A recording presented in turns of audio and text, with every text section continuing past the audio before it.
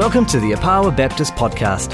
If you'd like to find out more about our church, visit us on any Sunday or online at opawa.org.nz. Starting a new series that's going to take us through till the weather gets cold, basically.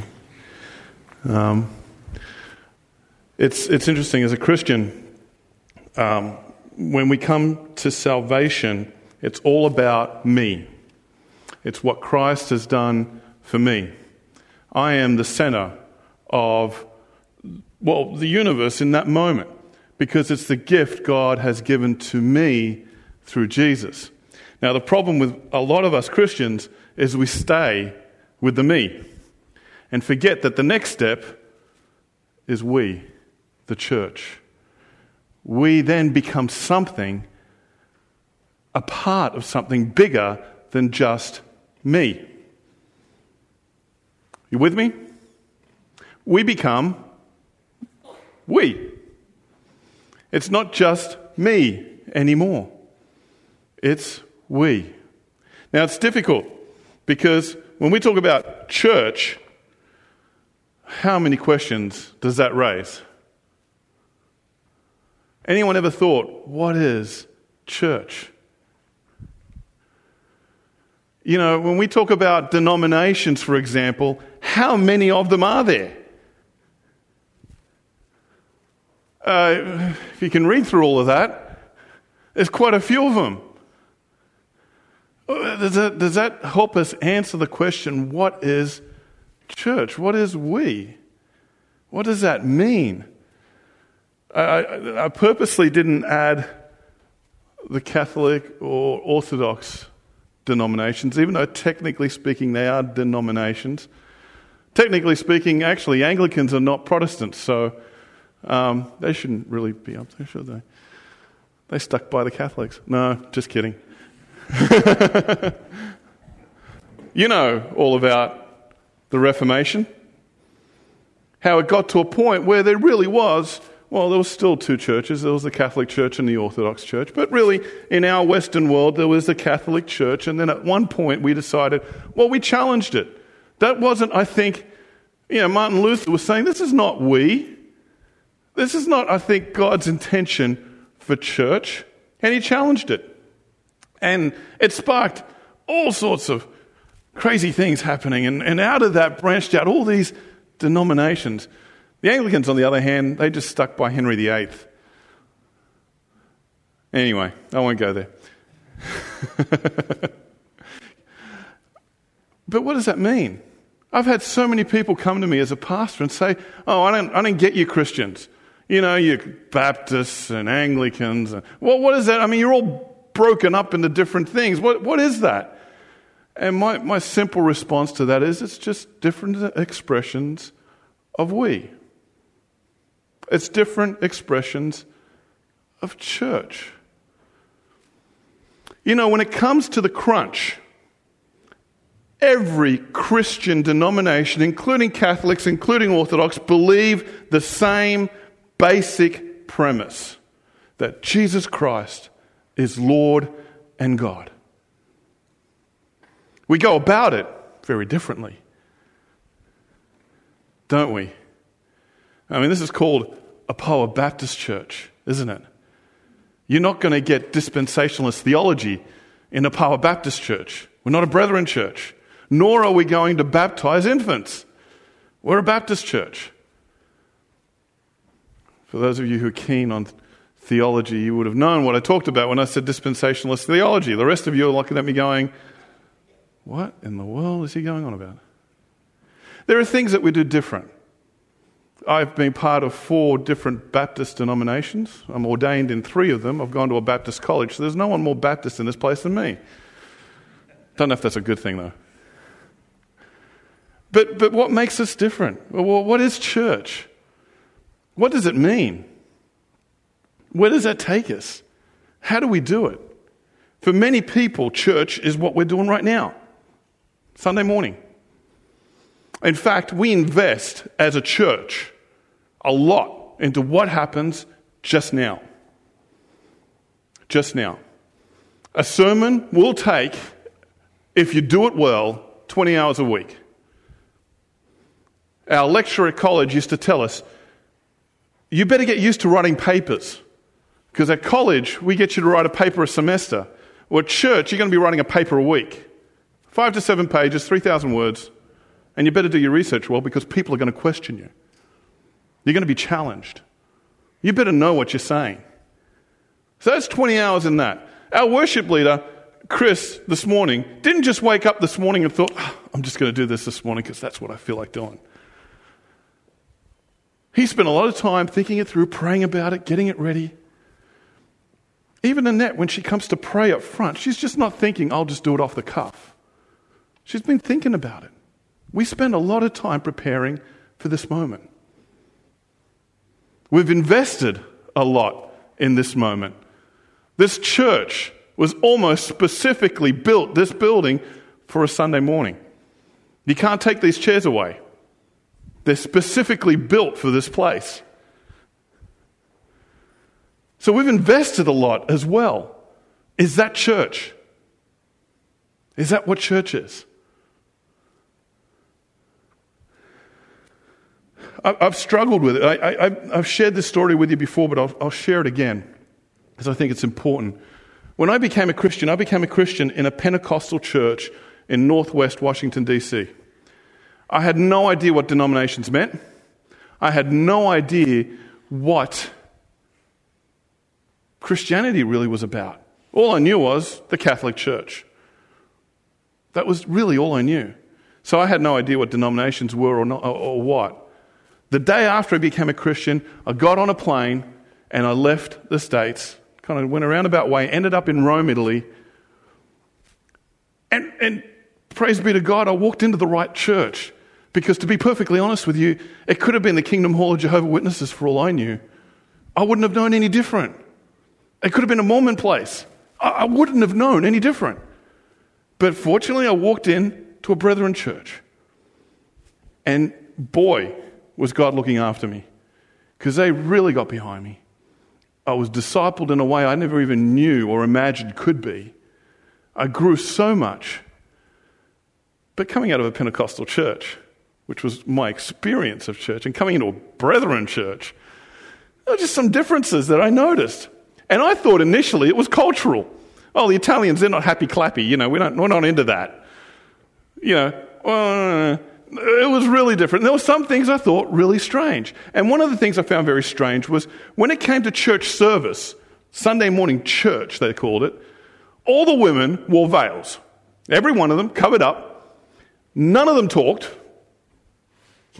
Some of us guys are like, yes. Oh, yeah. None of them talked. And, the service, apart from the Pentecostal church was cut. It was just, the music was awesome. They were just one after the other. They were fine-tuned and everything. In the Brethren church, somebody would stand up and open up a hymn or say, let's sing from hymn number. And then we'd sing. And then somebody would get up and they would pray. It was really cool. I loved that. I felt part of something.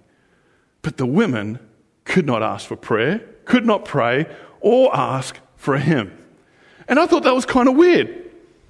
I thought that was strange, especially since after church, we'd spend quite a few Sundays having lunch together. And the women talked. And not only did they talk, they put their husbands in the right place. They were in charge. The moment Sunday service finished, we knew who was in charge for the rest of the afternoon. Isn't that the truth? So, as a young Christian, here I am, I'm 21, and I'm thinking, I'm seeing, this doesn't make sense to me. But hey, I've only gotten up to Leviticus, in the Bible, so I don't know what's going on really with all of this. Until one Sunday, in the middle of service, a young lady got up and prayed. And I can't begin to tell you, I still have the images of the people all looking up going, what? She prayed. And she did. She prayed. And no kidding, a third of the church got up and went out. The elders went into crisis mode. And there was a 21-year-old Aussie sitting in the second pew just watching this circus going on. of just mayhem. What do we do? How do we handle? They called an emergency service that evening. How do we handle this? And they sat down, and at this meeting, this church was packed. All the youth were at the front row. They wanted to know what's going to happen next. What are they going to do to this girl? You know? And I'm sitting there thinking, okay, this is really interesting. They're dealing with a serious issue that's changing their church. That's changing their perception of what the Bible has been telling them for years. At the end of it, the elders decided that what this girl did was not wrong. And 3 families got up, and I'm not kidding you, they cursed the church and vowed never to return.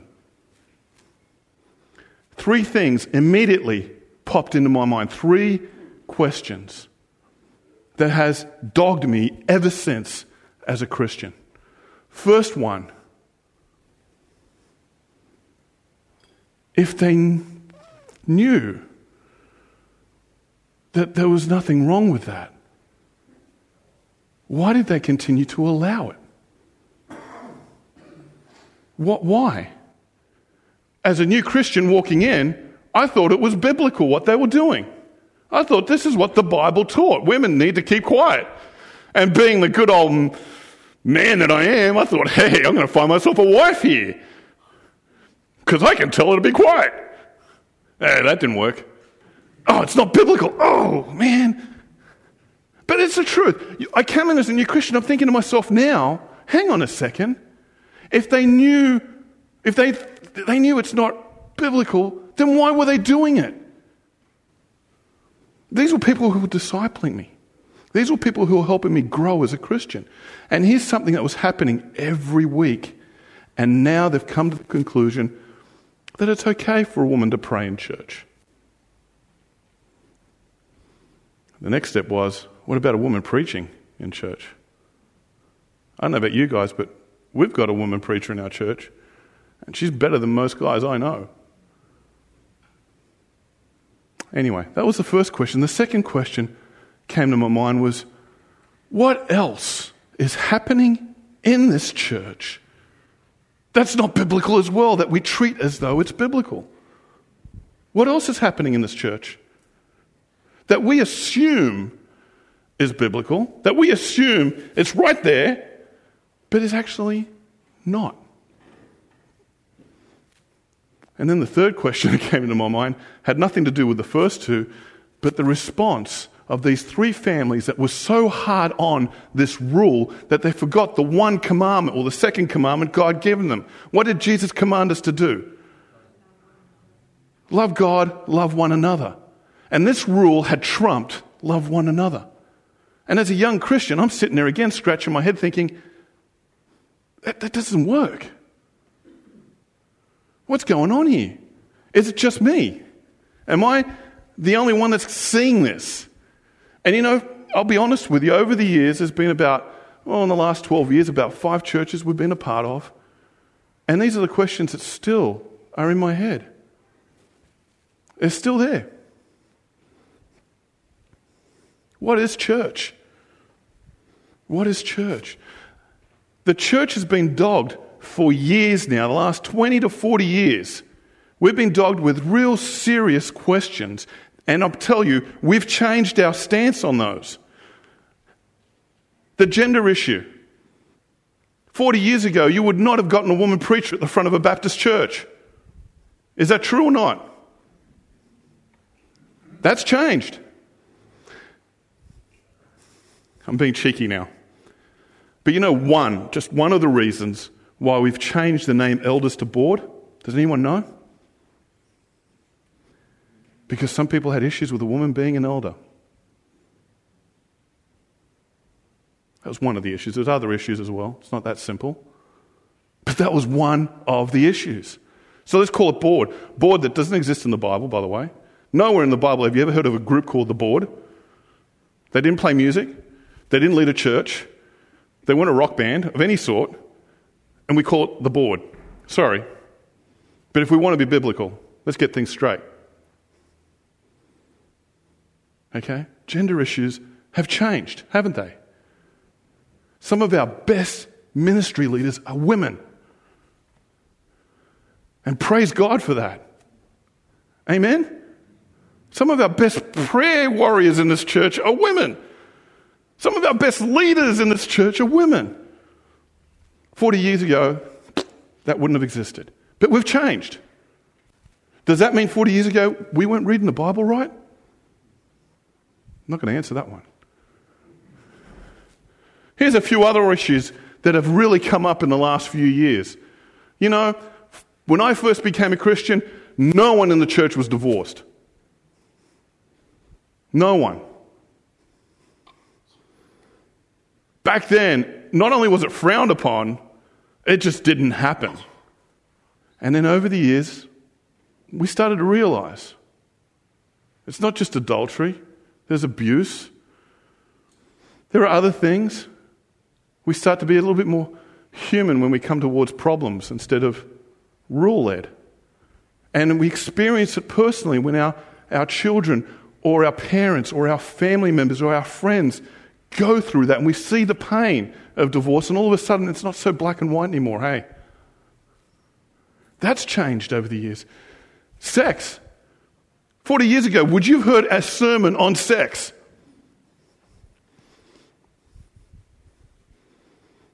Today I can give you a plethora of books, Christian books, on the subject. And we will talk about it. Back in the day, no one talked about adultery. Every church I've been in, there has been cases of adultery now. Sex is an issue, and we're trying to deal with it. We're more open about it. The emerging church. Oh, some of us think that's evil. And there's a lot of people in this world thinks the emerging church is evil. I honestly do struggle with it. My lecturer, my college supervisor, a guy named Michael Frost, considered by many the father of the emerging church. Our previous pastor here, Steve Taylor, is world-renowned as an emerging church leader. The emerging church has done one fantastic, absolutely awesome thing, and that's challenged the church where it's at.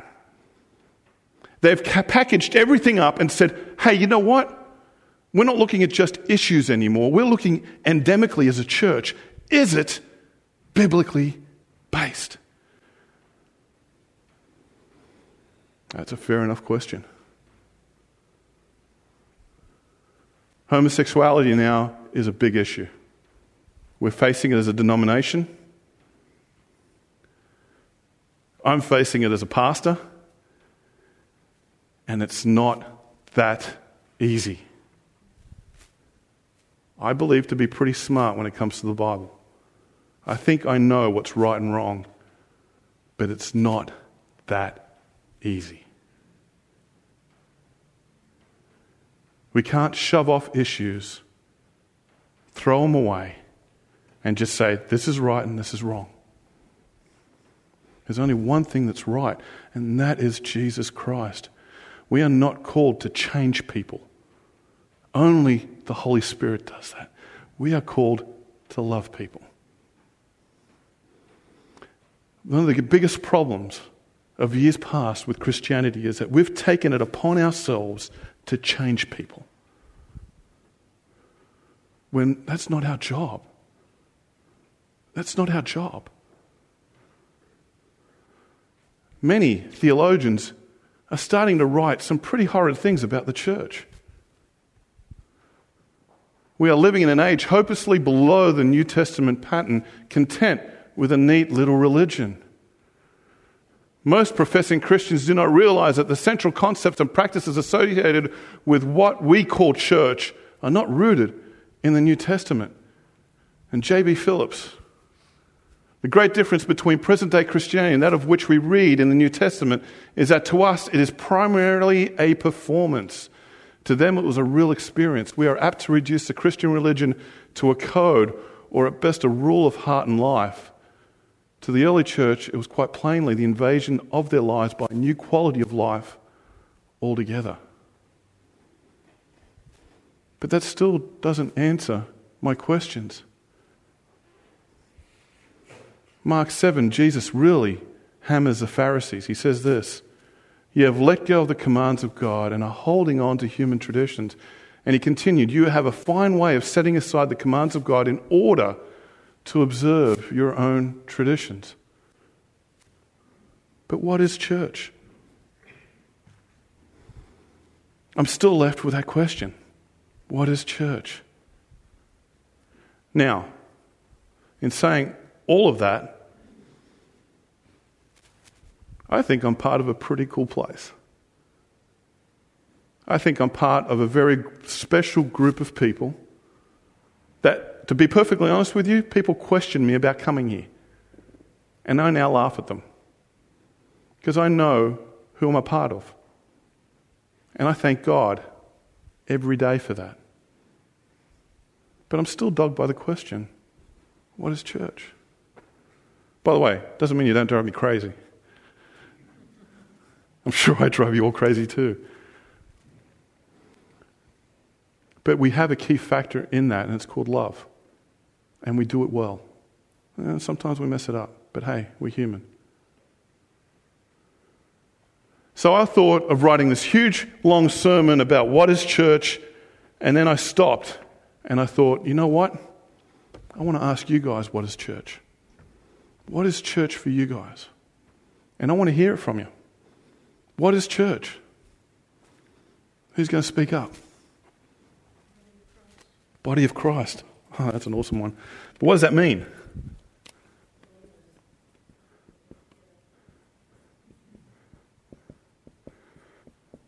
How do we exhibit that? In different bits? Different body parts? Functions? Love? Love, service? What's fellowship?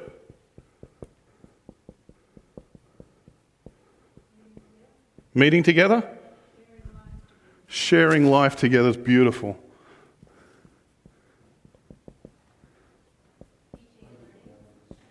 Sorry? Balance? Yeah? What was said over here? Teaching and learning. Oh yeah. Encouraging, yep. Come on, let's hear some stuff from you all. What else is it about church? What is church? Is it what we do on a Sunday? I've got a no over here. It's a gathering that worships God. But is church just Sunday? Should be a way of life. Yep, way of life. Church is family. Community. What do you mean by community? So church is reaching out. So who says church is Sunday? Is anyone that... So we all agree that church is not Sunday? It's part of it. But it's not wholly Sunday, right? Does it warrant 50% of our time? Does it warrant 30% of our time? Does it warrant 1/7 of our time? Is that... I'm just asking, so please speak up. Don't worry about... I'm not here to correct you. I honestly want to hear what your guys' thoughts are on church. Is it convenience? On one day? Well, I believe it's biblical. 1 Corinthians 14 tells us we should be coming together, all together. I think because of the way life is structured for us today, it can only really happen once a week, but we do also meet. Who meets at home with other Christians, other believers? That we continue what we do on a Sunday throughout the week. So what's the primary source of Sunday then? What's its function? Rest? Teaching again, I'm hearing. What else? What's the purpose of Sunday? What do we go to Sunday church? Worship? Meeting together. It's really the only time we actually all come together, right? Isn't it? I mean, sometimes I don't see you guys during the week. And the only time we all see each other is on a Sunday, which is why we spend a lot of time trying to talk to each other, isn't it? You know, if I let you guys go at the beginning of the service, you know, go talk to somebody, you guys could be here all day, right? That's part of worship, right? But there is also that element of worship. You know what? One thing I struggle with when it comes to church is that we try to tailor churches, we try to tailor Sunday services to non-Christians. I'm not sure that's right. I'm not sure that's right. I think there has to be an element to that, but it's for us to be recharged, regrouped, reconditioned, rechallenged, taught, and walk out of here again feeling that God has empowered us to go out and do His work. Amen? Amen? That's why we put a lot of effort and time in the Sundays. Now, that doesn't stop us from meeting during the week. Steve didn't have a bad idea when it came to multi-congregational churches. Okay? When we meet at different times, we've got a hymn service that speaks to people in a way that reaches them. We have an espresso group that's changed now, and I'll tell you that in a week's time. We've got a grow group for our youth. We've got our side door for people who just need a little bit more sensory input. We've got grow soak that's a little bit more reflective. These are ways of us connecting with God in different ways. But it doesn't take away from what we do on a Sunday. So why is Sunday important? Why is what we do here on Sunday so important? Demonstrates our priority. Oh, I love that. Priority. Anyone have anything to say on that? Sorry? Our raison d'etre, what we do. It's what we do. Yep. How we do it. How we do it. Yep. That brings everything together. It's kind of like the glue. Yep. We're told to keep the Sabbath holy. We're told to keep the Sabbath holy. We need to be recognising that Christ is the head of the church. That's the body. Yep. We need to recognize that Christ is the head.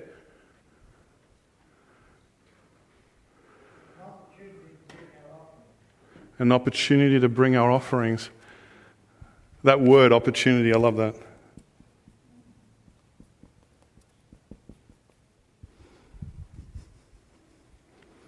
So what is church? We've talked a bit about Sunday. But what is church? Can you say that again? Louder though.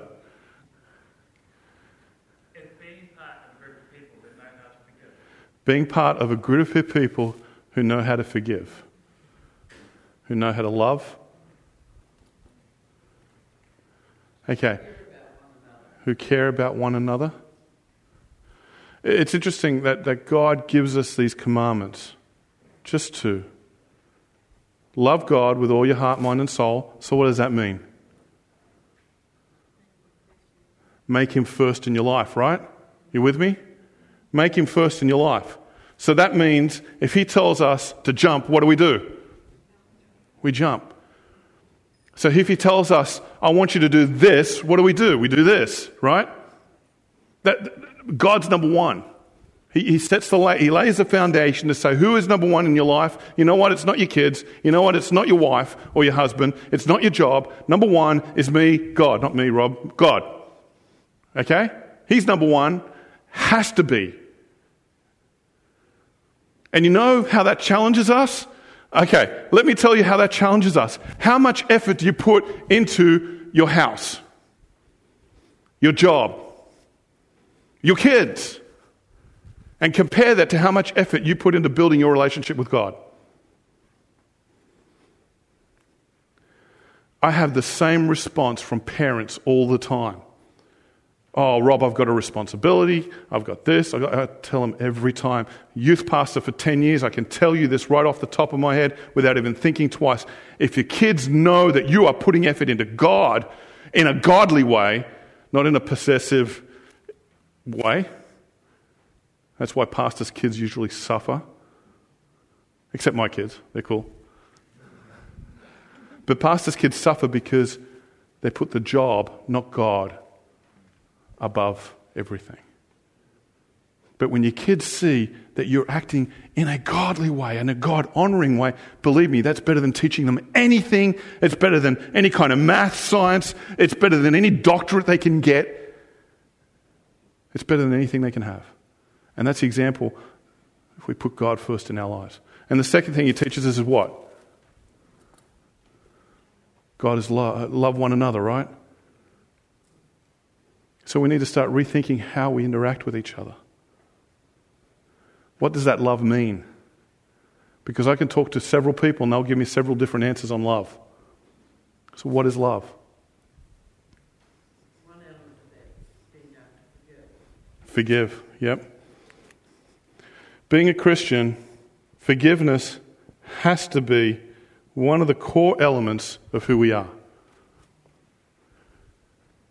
Because you'd be a hypocrite to say, I have a hard time forgiving, when the God of the universe has forgiven you. It is a core element of who we are. I'm not saying it's easy, believe me. It's not easy. And loving one another is not easy either. Forgiveness, what else? What else does it mean to love one another? Putting somebody else before yourself. Being a servant. What else? Discipline? Yeah. Yeah, you're looking at me and you think, he ain't got much discipline, does he? Trisha's not here because she'll give me a hard time because I'm talking about my weight, huh? Letting go of self. Sorry? Letting go of self. Letting go of self. Again, putting yourself in that secondary position, not the front position. See, the problem we had in our first church, that church in Rome, was these three families had put me before we.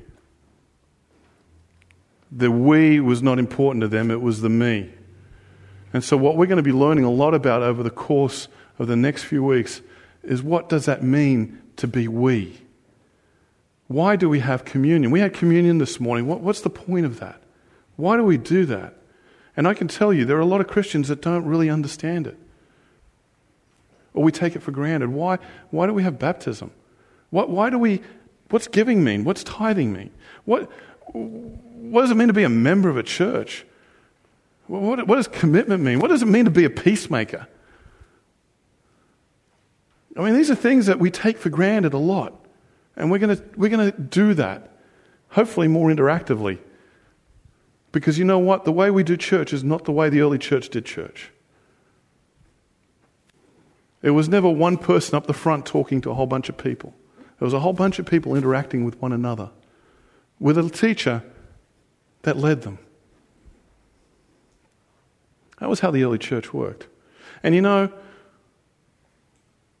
back then, cities bigger than Christchurch only had one Christian church. The letters to the Romans was just one group of Christians in a city of over 1 million people. It was one church. The letter to the Corinthians was a letter to just one church. And we need to rediscover what it means to be united under God's banner, working together, whether we're Baptists or all these different types of denominations. We might do things a little differently, but it's better spending time trying to figure out, or I did a class at college that taught us all the wrongs of the other denominations. I'm not kidding you. And I thought to myself, well, back then I didn't think it, but today I think, what a waste of time. I don't want to talk about what we're against, I want to talk about what we're for. Which is why the homosexual issue is a big one. How do we face that? How do we do that in a God-honoring way? Still knowing that God has called us to love people. And frankly, no sin is greater than the other. How do you do that? I'm pretty strong in my views.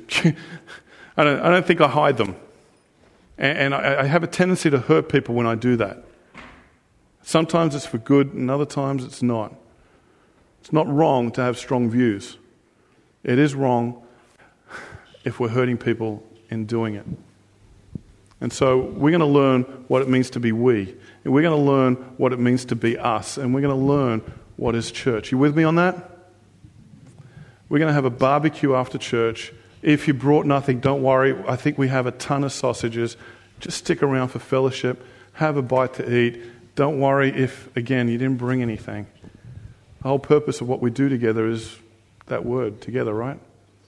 Let's stand and worship as we close.